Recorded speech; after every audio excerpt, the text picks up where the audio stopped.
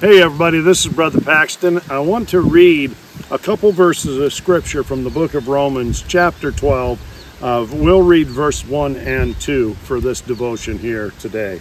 The scripture says this: I beseech you therefore, brethren, by the mercies of God.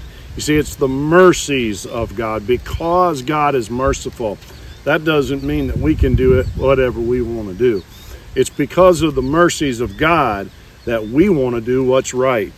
It said, by the mercies of God, that you present your bodies a living sacrifice, holy, acceptable unto God, which is your reasonable service. Now, just the very language that it's written there in the original, it means that if it's holy and acceptable to God, if a thing is holy and if a thing is acceptable to God, then there is also something else that is not holy and not acceptable to God. And making those determinations, it isn't something that you can just decide. You can't just make the rules up for this Christian life as you go along. The Bible is very clear what is acceptable to God. Controversially, it's very clear what is not acceptable to God. So even when we don't want to do the thing that's right, if we're serious Christians, we present ourselves before the Lord and we make the choice to do what is right, whether we want to or not, whether we like it or not, whether we feel comfortable or not. We're called upon to do what is right. And that is the bottom line. And then it says, be not conformed to this world. The world says, well, if I do this or do that, or don't do this or don't do that, whatever the case might be, that it's not going to matter. I mean, it's just a little problem, and I'm not as bad as this guy over here. But see, God told us not to compare ourselves among ourselves. He said to compare ourselves to the standard that is His Word. And so it says, be not conformed to this world. Don't look at these things like the world does.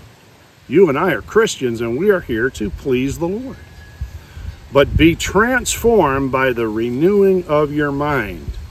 The renewing of your mind, we often hear, it's from the Word of God, and that is true. Renewal of the mind comes through reading the Word of God.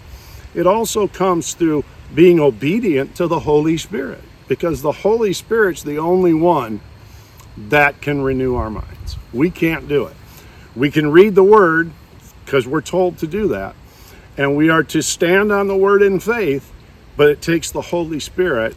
So when He prompts us in an area, we need to obey Him.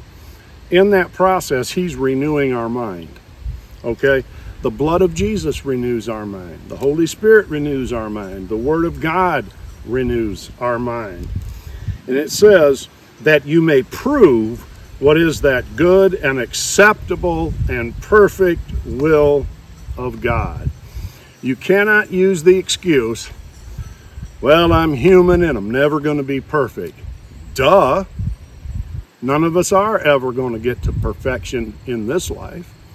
But that's no excuse for me not to obey the Holy Spirit. It's no excuse for me not to do what is right. And it's no excuse for me to say, well, I can't do it. I'm not as bad as this guy, so all is good. All is not good. And there's so many Christians today. Some of them, they really want to be Christians. They really want to be. But the problem is they want to make the rules up as they go along. You can't do it. God's never going to accept that. I'm just telling you, I love you. And I preach to you like this because I'm just telling you, God's never going to accept that. Never. Will you go to heaven? I pray so. I hope so. And it's not just a matter of what you're doing or not doing today. It's where is that going to lead you to when you make that choice that would take you out of grace. Some people don't believe it's possible. I do. I think you can choose not to believe. Well, if you travel the wrong road, you have to realize Satan has engineered your destruction. And he's going to want to take you down and take your faith out of the crucified Christ. And if he can bring that about, it can happen to you. So what you want to do is you want to commit within your heart today, I'm going to follow Christ. I'm going to go all out for Jesus. I'm not going to be a halfway Christian. And I'm not going to let the devil steal my soul. I'm going to see myself renewed by the power of the Holy Spirit of God. And I'm going to present myself before the Lord as a living sacrifice. This life that I'm living in this body is yours to do whatever you want to do with, God. It's not about me being happy. It's not about me getting rich. It's not about me having stuff.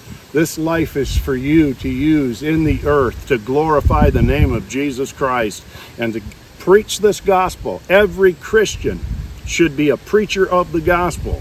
That's what we're called to do. You might not be a pastor. You might not be a preacher like I'm preaching. You might not be a teacher, or you might not be an apostle or prophet. But you are called to win souls into the kingdom. You're called to preach the good news. And that word preach just simply means publish. You publish the good news. You see, Satan wants to stop all of that. And he wants you to think that maybe you found a better way than the way that's written here. But you haven't. It's deception. And if you keep going down the wrong trail, you could get in very serious trouble. So again, I encourage you as I close this devotion today, just take that inventory. Just go before the Lord and commit to him. Give him your life to use as he so desires for his kingdom. You'd be surprised what we would see accomplished for the kingdom of God in the earth today in 2023 with all the negative stuff that's going on. But if people would just allow God to work through them, you'd be surprised what would happen in Jesus' name. This Brother Paxton saying, go with God. He will go with you. Bless you.